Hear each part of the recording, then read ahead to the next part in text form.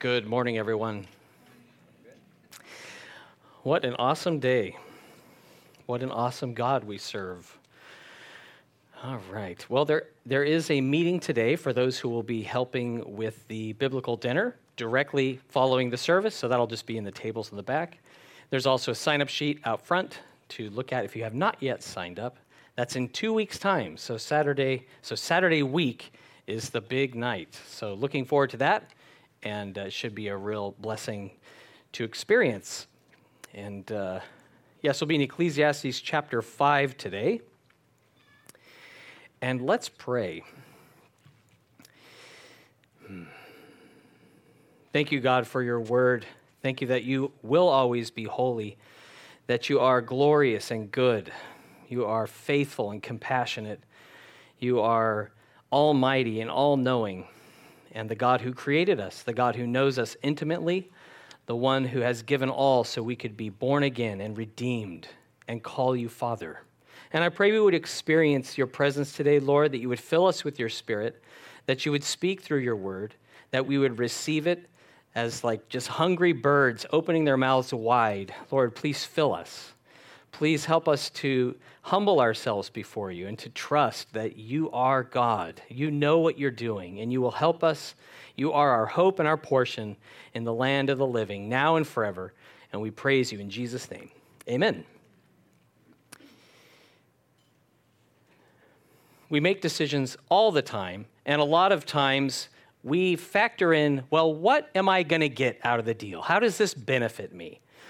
We go to the shops, we weigh the value for money, like how many kilos or how many dollars per kilo, or featuring one brand or feature against another. And we think about the manufacturer warranty, and we think, well, is it worth getting the extended warranty? And is it really worth value for money? And we learn from mistakes. We're like, well, I'm not buying that brand again, or I won't be going to that shop again, or we're always thinking and filing away these decisions so that we can better make in the future to benefit us, right? That's the primary reason why you go to a shop or you buy something, so you benefit from it. And from a young age, even kids, you notice the grave injustice. If your brother or sister has one more hot chip on their plate than yours, like, this is wrong. How come it's not even? And in our household, when our sons were young, our solution to keep things fair was, well, one does the cutting of the cake or the pouring of the soft drink, and the other one gets to choose. So that means the person who's pouring it or cutting it is trying to be as precise as possible because they want to make sure that they get an equal amount. So everything's fair. And as we grow in love and grace, we think of others instead of self, and we say, I will take the one that's obviously smaller, or it could be just vanity. You're going to wear it, and so you figure, I'll just forego. I will abstain for the benefit of my figure, because that doesn't benefit me, right? So we're thinking about what benefits us, and Solomon, he's considering life under the sun. He's saying, how can we get the best out of life in the here and the now? Here's a man who had power, wealth, wives. He took every activity to the extreme because he could. And he's importing things, and he's experiencing everything. And these massive building projects that take over 10 years, just raking in billions of dollars a year annually and spending it. But he found himself empty and dissatisfied. He sought wealth, he sought laughter, and he's like, it's all meaningless. It leaves me empty because everything I'm gaining, I'm going to leave to somebody else who won't appreciate it. It hasn't worked for it. And in this chapter, he turns his attention to God, because remember, this is a perspective of a worldly outlook of like, well, what is life about, and what does it matter? And now he brings God into the picture and says, well, this is how fearing God can benefit us now. He's writing to people under the covenant of law, but this wisdom is relevant for us all. And we have Jesus, who is our portion, our inheritance. Ecclesiastes 5, verse 1. It says, walk prudently when you go to the house of God, and draw near to hear rather than to give the sacrifice of fools, for they do not know that they do evil. Do not be rash with your mouth, and do not let your heart utter anything hastily before God. For God is in heaven, and you on earth, therefore let your words be few. For a dream comes through much activity, and a fool's voice is known by his many words. Solomon urged people going up to the temple to worship God to go carefully, to think before they spoke. And they went up to the presence of God. God, the Almighty God, the creator of all things, he revealed himself to Israel.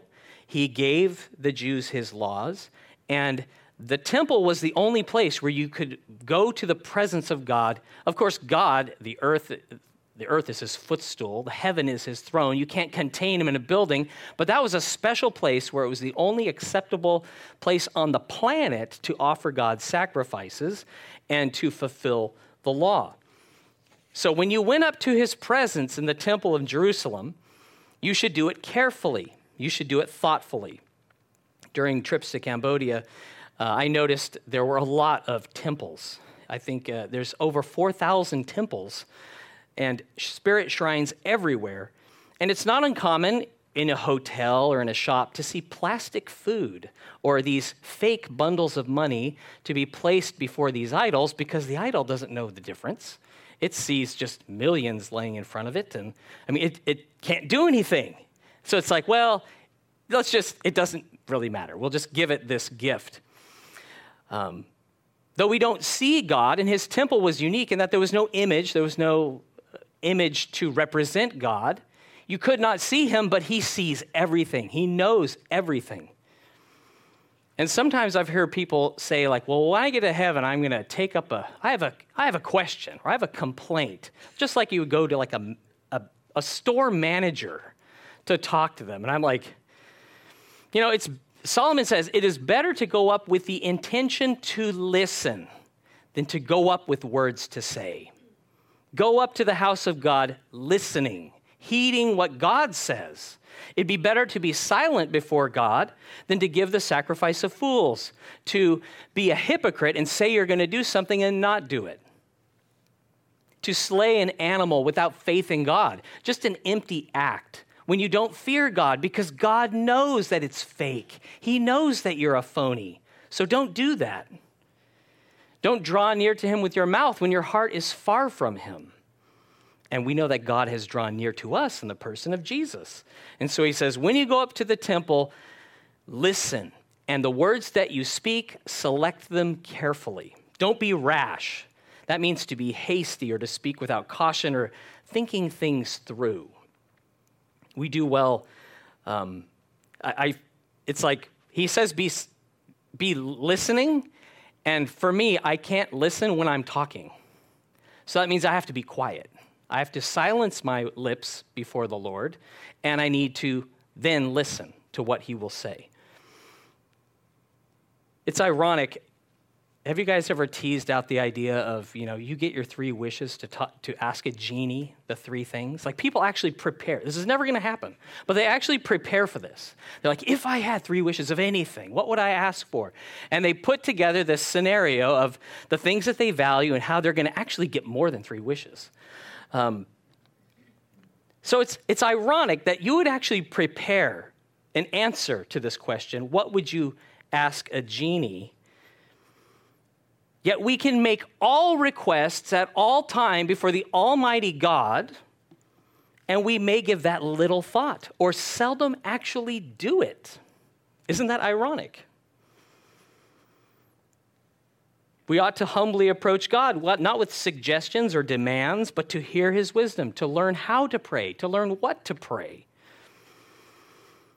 Solomon said, God's in heaven and you on earth, therefore let your words be few.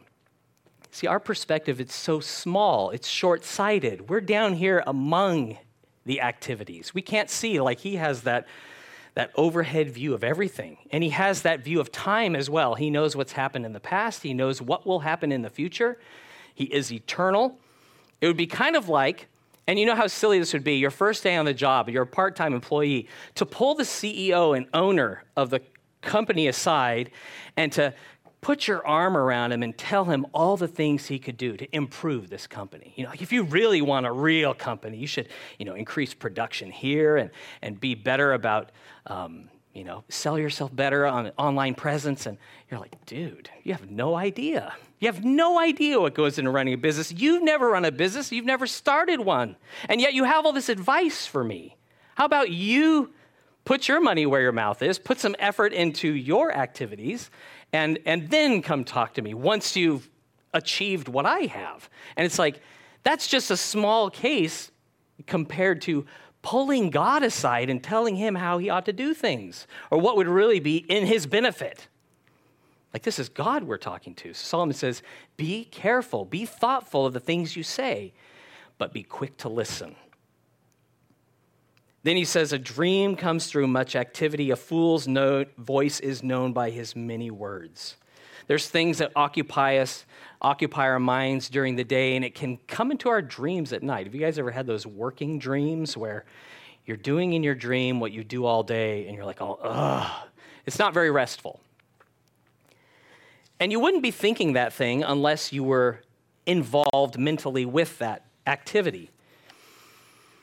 And Solomon says, you can always know a fool's voice because he's the one always talking. He's not listening, just talking. And none of us want to be that guy before God, right? And so I'm like, Lord, help my words to be few. You're in heaven. You know everything. You know everything about me, and his motives are perfect, and his purposes are awesome. And to trust him in listening to him. So he's emphasizing silence, listening to God. And Jesus, so we get from Solomon to be silent, to listen, and then Jesus tells us how we should pray. Why don't you turn in your Bibles to Matthew 6, verse 5. He's telling them their motivation to pray, that it's not to be seen by men, but before God who sees in secret. Matthew 6, starting in verse 5. Jesus said, and when you pray, you shall not be like the hypocrites, for they love to pray standing in the synagogues and on the corners of the streets, that they may be seen by men. Assuredly, I say to you, they have their reward. But you, when you pray, go into your room, and when you have shut your door, pray to your Father who is in the secret place, and your Father who sees in secret will reward you openly. And when you pray, do not use vain repetitions as the heathen do, for they think that they will be heard by their many words. Therefore, do not be like them, for your Father knows the things you have need of before you ask him. Jesus is the authority of knowing the hearts and motives and thoughts of men. He is God. And he speaks with authority concerning the hypocrisy of those who made a public show of their prayer. They wrapped their tefillin, they went up to the wall, they went to wherever, in their synagogues, on the corners of their streets, not to have an audience with God, but to be seen by men. He says, well, that's their reward. But you don't be like them. Don't be in it to just make a show to others. Pray in secret. I like he says, when you pray, not if you pray. When you pray. This is something we ought to be doing. This is not a prohibition of public or corporate prayer. It's not saying that, if you're really spiritual, you don't pray publicly, or you don't pray around people. No, it's about the motive of the heart. Is it to be seen by men, or is it to have an audience with the Almighty? That's what we're supposed to be seeking, God. Better to listen and pray than to talk about praying, because we can talk about praying, but how about praying? Like, God hears our prayers. He will answer.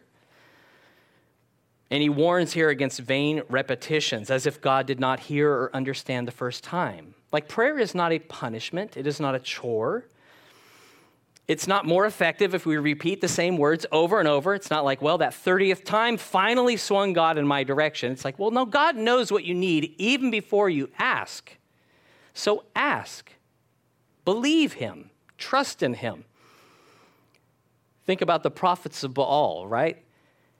They're having this showdown with Elijah on Mount Carmel. And it says they are shouting and dancing, and they are cutting themselves to try to get their God's attention. Nothing happens, because the whole thing was, whichever God answers with fire from heaven and consumes a sacrifice, that's the real God we should worship. So they do this all day for hours. Nothing happens. Elijah, he has the people draw near to him, but really he draws near to the Lord in prayer. He utters 2 sentences and fire falls from heaven and consumes the sacrifice. And the people bow before the Lord, just saying, the Lord, he is God. 4 days, people mourned the death of Lazarus. They wept many tears and they lamented over him. It was one single sentence of Jesus in prayer that prompted him saying, Lazarus, come forth. And he was raised from the dead. Like, prayer is powerful. God is powerful. He knows what we need even before we say a word. And he's able to meet those needs. It's a different thing, right? You can know what the need is, but you can't meet the need. Well, God, he knows the need. He can meet the need. Nothing is hard for him. His arm is not shortened that he should not save. He gives forgiveness of sin. He gives eternal life. Back to Ecclesiastes 5, verse 4. When you make a vow to God, do not delay to pay it, for he has no pleasure in fools. Pay what you have vowed. Better not to vow than to vow and not pay. Do not let your mouth cause your flesh to sin, nor say before the messenger of God that it was an error. Why should God be angry at your excuse and destroy the work of your hands? For in the multitude of dreams and many words, there is also vanity, but fear God. The law gives an outline of vows that were given. These are promises made to God, positive or negative. The positive was something that you were going to do or to give to God, and the negative was to abstain from necessities or comforts. And here he's talking about positive vows that you've said you're going to do something before the Lord. And we read in Deuteronomy 27 that there are voluntary offerings you could do, free will offerings of a person, an animal, house, or land. Think about Samuel, right? Hannah, she didn't have a child, and she said, Lord, if you give me a son, I will give him to you. I will dedicate him to you.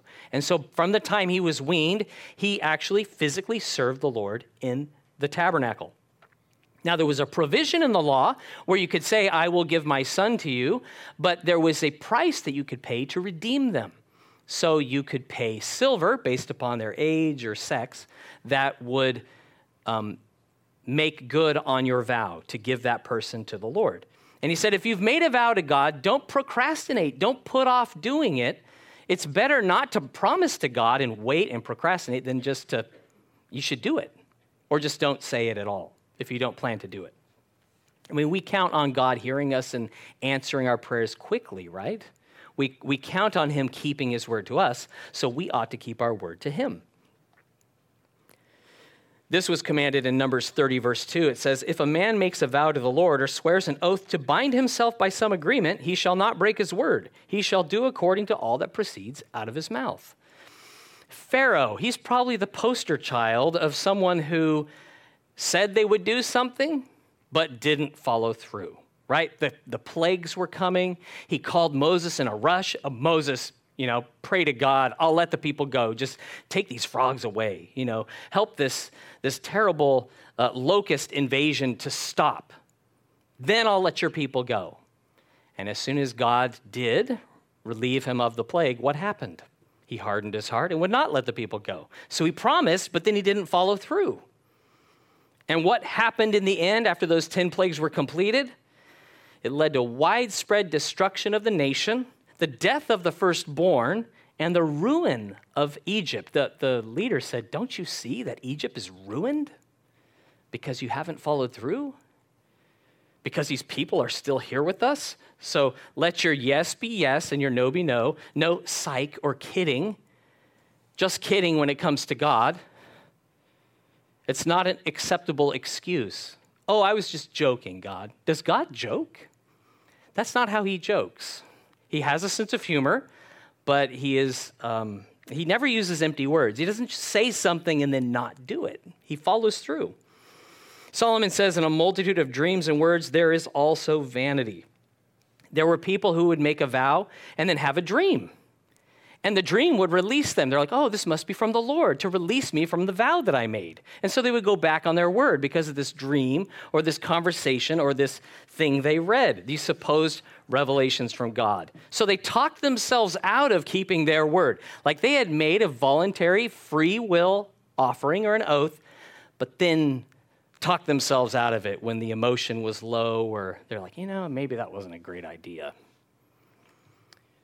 Those who make vows before the Lord, you're obligated to keep them. You should keep your word. Don't make the dream you've had, the book you've read, the conversation you had deter you from you keeping your word that you have given before the Lord. Turn to Jeremiah 23:25. And I think that dreams are still something people look to today to receive guidance from God when we have his word already. And we just have to be mindful that in a multitude of dreams, there also is a lot of vanity there. There's a lot of things like for every dream that probably the Lord was speaking through or actually made sense, there were probably 100 that didn't. So we must sort out the chaff from the wheat. Jeremiah 23:25, the prophet writes, I have heard what the prophets have said who prophesy lies in my name, saying, I have dreamed, I have dreamed. How long will this be in the heart of the prophets who prophesy lies? Indeed, they are prophets of the deceit of their own heart, who try to make my people forget my name by their dreams, which everyone tells his neighbor, as their fathers forgot my name for Baal. The prophet who has a dream, let him tell a dream. And he who has my word, let him speak my word faithfully. What is the chaff to the wheat, says the Lord. I did a Google search of a Christian bookstore. It netted 76,000 hits on books on Bible interpretation. It had 48,000 hits on interpreting dreams. I was like, wow, that's like more than half. But which is more important? Interpreting the Bible, interpreting God's word. That's the primary thing, right? He has spoken. He has made, it's not like he's a far off God who hasn't revealed himself. No, he's given us his word. We hold it in our hands. We don't have to I hope the Lord speaks to me. So I'm going to pray that I dream something that will give me guidance in what to do. Pray, seek the Lord. Trust him more than your dream. He can speak through a dream, but then what is the chaff to the wheat? You could plant chaff. 100 tons of chaff you could plant. That's just the husk. It's good fiber, but it's not good for planting. It's not good for growing. But the seed that the husk covers, that's what's going to grow. And God's word, when it's planted in a heart, it's going to be fruitful. It's going to produce. It's going to do exactly what he has designed it to do. So let's not blame him or a dream for us refusing to keep our word. Let's feed on God's word and let's keep ours. Back to Ecclesiastes 5, verse 8. If you see the oppression of the poor and the violent perversion of justice and righteousness in a province, do not marvel at the matter, for high official watches over high official, and higher officials are over them. Moreover, the profit of the land is for all. Even the king is served from the field. Solomon now switches gears from dreams to the real world, where oppression and perversion of justice is a grim reality. And he's shifting to that. Just like there's vanity in a multitude of dreams, there's going to be corruption in a large bureaucracy. It says, don't be surprised when you see people with hearts that are corrupted by sin, because that's our natural condition apart from Christ, that there will be oppression. There will be self-seeking. It will lead to injustice when power and authority is used to oppress.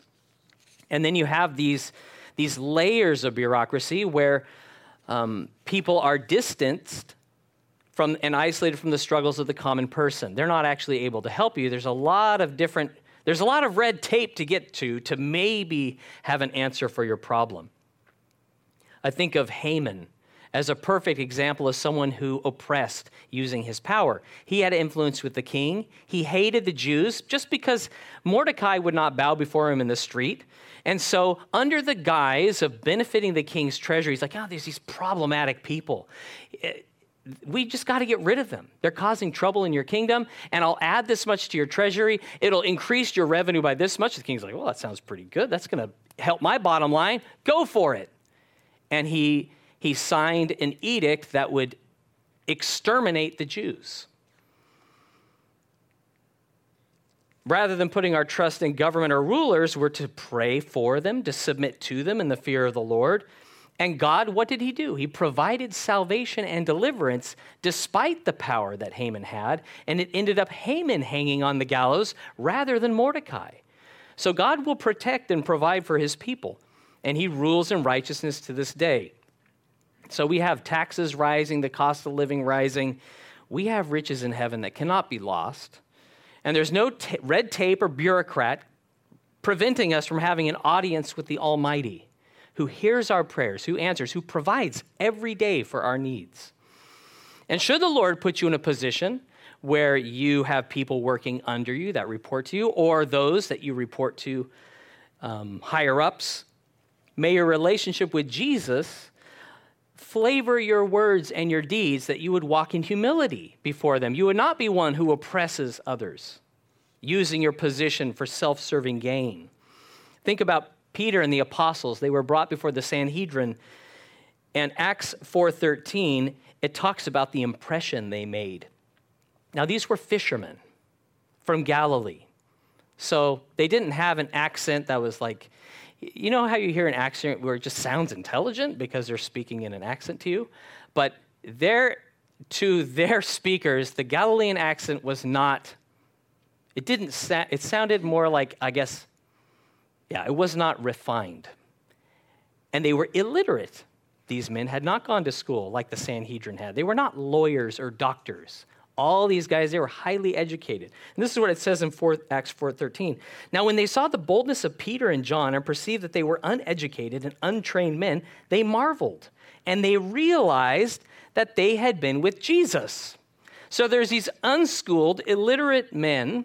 They spoke courageously and openly of their relationship with Jesus Christ, that he is God in human flesh. He's the only way of salvation. And the doctors and lawyers of the law, they were silenced by them. And they go, you know what? It's because they were with Jesus. They didn't realize that Jesus was with them. The Holy Spirit was in them. Jesus was with them. And they were speaking forth boldly the truth of the gospel, that these men who were condemning them were guilty and needed to repent, needed salvation that was found in Christ alone. Now, I don't know if you can really put this along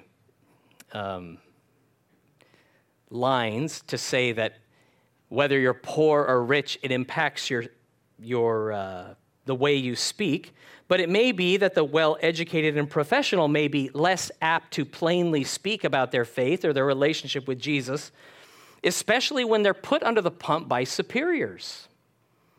But this is the opportunity that God has given us to speak forth boldly because Jesus is with us, speaking forth his truth. He frees us from the oppression of man or trying to find favor through man-pleasing. And he gives us in that very hour words that we can speak, words of wisdom. Ecclesiastes 5, verse 10. He who loves silver will not be satisfied with silver, nor he who loves abundance with increase. This also is vanity. When goods increase, they increase who eat them. So what profit have the owners except to see them with their eyes? The sleep of a laboring man is sleep, whether he eats little or much, but the abundance of the rich will not permit him to sleep. Solomon was a man with unparalleled wealth and authority when it comes to what it's like to have money. And the principle of verse 10, it has very wide application that the thing you love that's under the sun cannot satisfy you. Full stop. If you love silver, you will not be satisfied with silver. You'll get some silver and go, I want more silver. And if you love abundance and you get abundance, it's not going to satisfy you because there's always more. So the thing you love under the sun, it cannot satisfy you. Yet, what do? We look to satisfy ourselves in those things. We think, if I get that thing that I love that I don't have, then I'll be satisfied. Or if we get the thing, then we say, I need a little bit more time with that thing, or more use of that thing, or more of the same thing. It's just chasing satisfaction. Matthew Henry said this, nature is content with little, grace with less, but lust with nothing. Like lust is not satisfied. Our physical hunger or appetite's insatiable. You can be satisfied from that delicious meal, but in a few hours, guess what? You're like, I could have a little something. I could have some food right now. How about that? What do we got in the fridge? What's in the freezer? Our desires can lead to addictions that leave us less happy and fulfilled than ever. I think about back in the day when there was you had free-to-air television with 20 channels or something, and this was like a step up from how it used to be. The 3 or 4 channels where you had the rabbit ears and you're trying to get the reception, or at least that was me in my house. And you're like, 20 channels and there's nothing on. Then it was 80 channels and there's nothing interesting. Now we have millions of websites and billions of videos, and yet we're bored as ever. We're pumped for a new season of a show, and we're like, it's not what the other one was. It kind of took a step down. I won't bother with next season. And the news has never been less newsworthy. Am I the only one that thinks this? Where I'm like, I can scroll through this whole news site, and like maybe 10% are actual stories, but I don't even know if I can trust them. And so we have to ask ourselves, what are we looking for? Scrolling. Have you found it? Have you found the thing you're looking for? You keep looking for it, but have you found it yet? Have you ever said, you read this article and you're like, oh, I finally found it. I don't need to use Google ever again because I found the thing I've been looking for 10 years, my whole life, and I'll just put the phone away. No need to look up anything ever again. No, that hasn't happened. It may be good for us if it happened. But scrolling, searching, that's not going to satisfy us. Our satisfaction is God who's found us. That's where the satisfaction is. In addition to be no lasting satisfaction from things under the sun, you can acquire more and more, but it may not even benefit you. Solomon's looking at it and he's saying that, and you've experienced this, you get that extra money from overtime and you're like, sweet, this is going to be a fat check or deposit into my account. And what?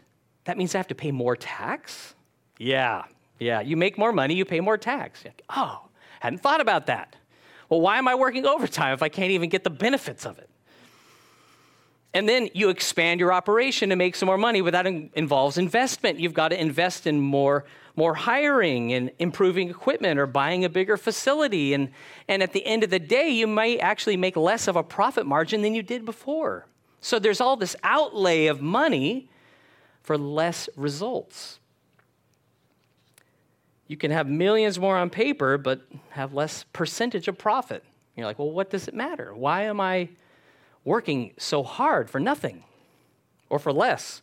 I think of Solomon. He knew what it was to have a big operation. He had 30,000 laborers working in shifts in Lebanon, and then he hired 150,000 stone carriers and cutters, as well as 3,300 foremen. Now, that's pretty hefty payroll that he was paying there. And they earned nothing compared to what he earned in taxes. But he's like, those guys, they sleep better than me. Those guys, it doesn't matter what they eat. They could eat, pine nuts and lettuce, and they're living the life. And some of you are like, sweet, that would be perfect.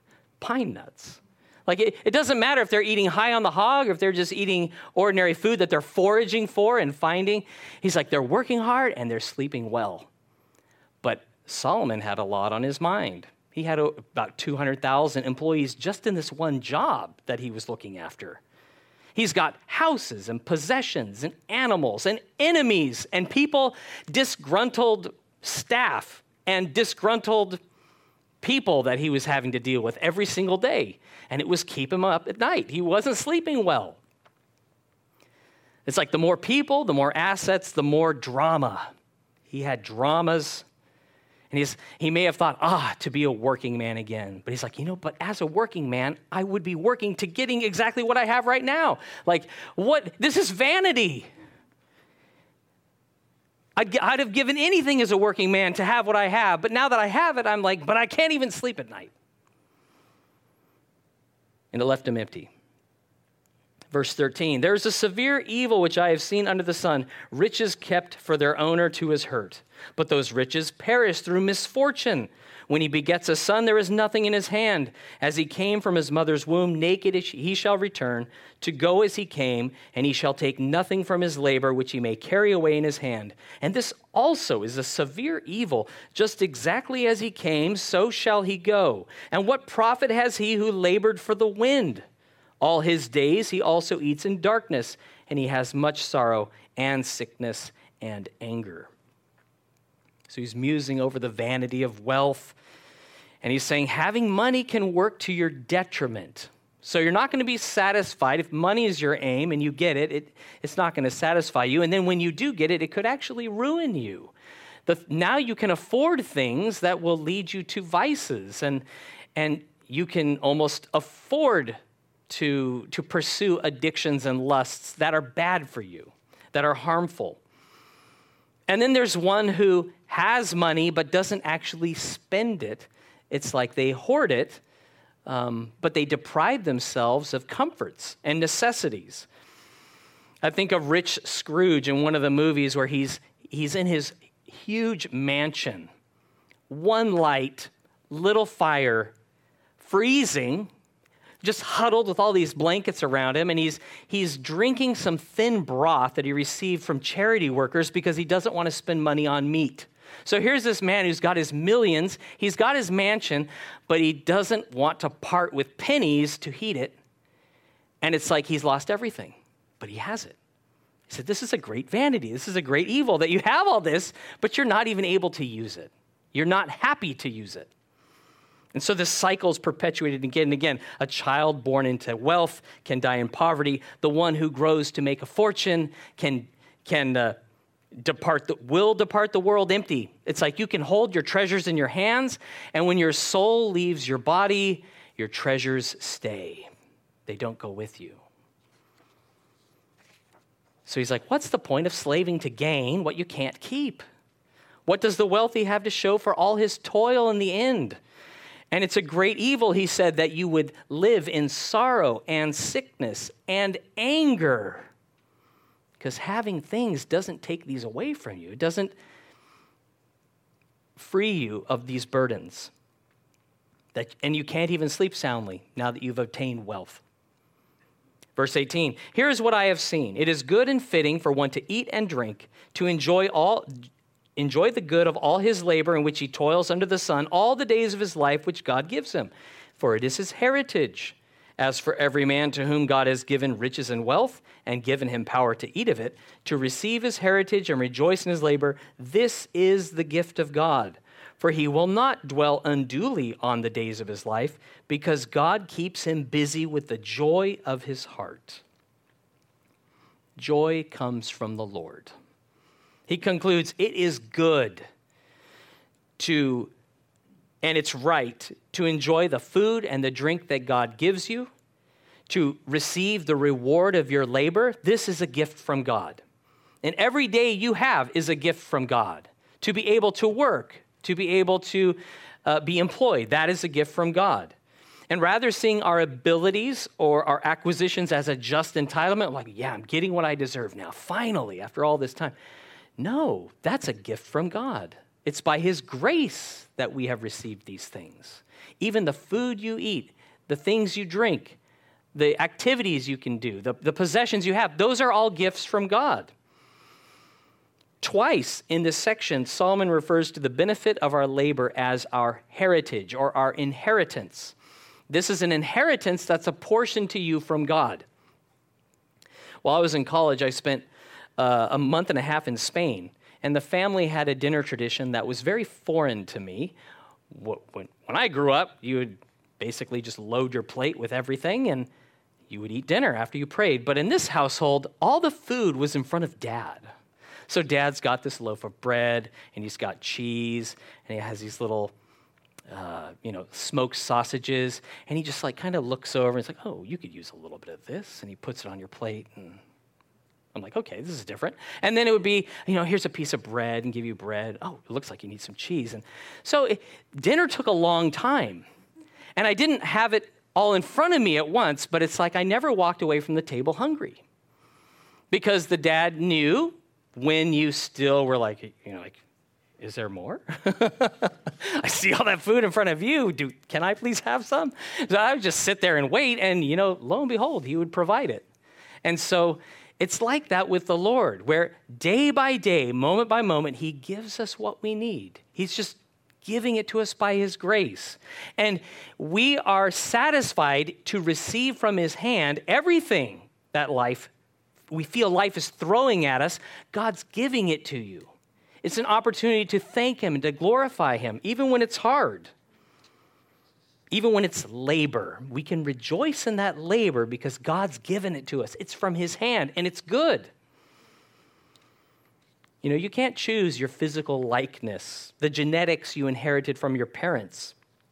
But by faith in God, knowing he is good, we have satisfaction in him and everything that he's giving us because we're in him. Now, did you know that the righteous, those who are born again by faith in Christ, and the unrighteous, or the wicked, that's our natural state, they have different heritages. And I was looking up some of the scriptures. We'll just do one on those who are in sin or without Christ. Zophar said of those who are not born again in Job 20:27 through 29, says, the heavens will reveal his iniquity, and the earth will rise up against him. The increase of his house will depart, and his goods will flow away in the day of his wrath. This is the portion from God for a wicked man, the heritage appointed to him by God. This is the heritage of the wicked, that everything you have, it will flow away from you, your own life as well, in the day of his wrath. Like, that is not the inheritance I want. You guys think about an inheritance that you receive from someone. Wrath? No, that's of no benefit to me. That's harmful. That's hurtful. And that's the place where the wicked, that's how we are apart from Christ. Condemnation, wrath, and loss for eternity. On the flip side, we have righteousness through faith in Christ. And the Isaiah 54:17, it says, no weapon formed against you shall prosper, and every tongue which rises against you in judgment you shall condemn. This is the heritage of the servants of the Lord, and their righteousness is from me, says the Lord. So our inheritance that we can have right now, God is not dead, and he's alive. He gives it to us today. This inheritance of righteousness and protection and security and lack of condemnation to those who are in Christ. We also see that God's word is our heritage. In Psalm 119, 111, it says, your testimonies I have taken as a heritage forever, for they are the rejoicing of my heart. This is your inheritance. Christ, the Word who became flesh and dwelt among us, he is our inheritance. We read that children are an inheritance from the Lord, the heritage of the Lord. Turn in your Bibles to Lamentations 3, starting at verse 22. Now, this was written in a season of intense suffering, when Israel was being battered and destroyed at the hands of their enemies. And in the midst of these lamentations of Jeremiah, this is what he concludes. In Lamentations 3, verse 22, it says, through the Lord's mercies we are not consumed, because his compassions fail not. They are new every morning. Great is your faithfulness. The Lord is my portion, says my soul. Therefore I hope in him. The Lord is good to those who wait for him, to the soul who seeks him. It is good that one should hope and wait quietly for the salvation of the Lord. The Lord, our inheritance, he's merciful, he's compassionate, he's faithful. Every day, we forget to keep our word. God does not forget us, nor does he neglect to do what he has said. It's good for those to wait on him. So he is our heritage. He is our portion. And we have this unfailing expectation of good presently and forever because God is faithful. When we think of an inheritance, we think of something that we're going to receive that's beneficial, something that we actually want, something of sentimental value. Solomon, at one stage, he gave Hiram, king of Tyre, he gave him a gift of 20 cities in Galilee. Now, if you receive 20 cities, that sounds pretty cool. Okay, cool, 20 cities. What would you do with that land? But he said that Hiram was displeased with these cities and called them Kabul, which means worthless. So he gets these 20 cities. He's like, what have you given me, brother? These things, they're worthless. I can't use these. Kabul. You know, all that's under the sun is Kabul compared to Christ, who is our portion and our inheritance. He is everything. He is our life. And being in Christ provides contentment in the life he's given us under the sun, whether it's a short life or a long life. And as a result of Christ's labor, so it's not our labor to earn his favor, but because Christ has labored for us to redeem and forgive and to save us, we can say this with David in Psalm 16, 5 and 6. O Lord, you are the portion of my inheritance and my cup. You maintain my lot. The lines have fallen to me in pleasant places. Yes, I have a good inheritance. It's not, I will have a good inheritance. I have a good inheritance. That God, he gave his people land with boundaries. He gave them land by lot. He gave them exactly what they needed, where they could dwell in the land and be fruitful and prosper. And David's like, God's property lines, God's boundaries on my days are perfect. He maintains my lot. He's given it to me. It's good, and it's fallen in pleasant places. I have no complaints. I have no criticisms. God's the one that I'm going to seek and listen to. And we who have Christ as our portion, we have a bright future that outshines the sun because Jesus is the portion of our inheritance that falls to us right now. The prodigal, he's like, give me my inheritance now. Well, God has given you your inheritance now. He's given you himself. And let's rejoice in him and everything he gives us by his grace. We can enjoy life in full under the sun because of Christ, who is our portion. Let's pray. Thank you, Father, for giving us Christ, for giving us hope and eternal life, and just for doing for ourselves what we could never do. We could never dream of righteousness and perfect standing before God. And thank you that you have given us this through Christ, our Savior, our inheritance, and our portion. Christ, who is wisdom for us. Christ, who is life for us. And I pray, Lord, that when we look at the life that you've given us and we see it as Kabul, we see it as worthless, Lord, that you would correct us. You would show us how good you are to give us such things. And that you have plans and purposes even in the trials that we face to refine us and to draw us close to you.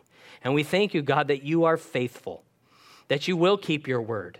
And I pray, Lord, may we be quick to listen, slow to speak, to think carefully before we utter words before you, because you are the Almighty God who hears and knows all things, the Lord of all, whom we worship and bow down before.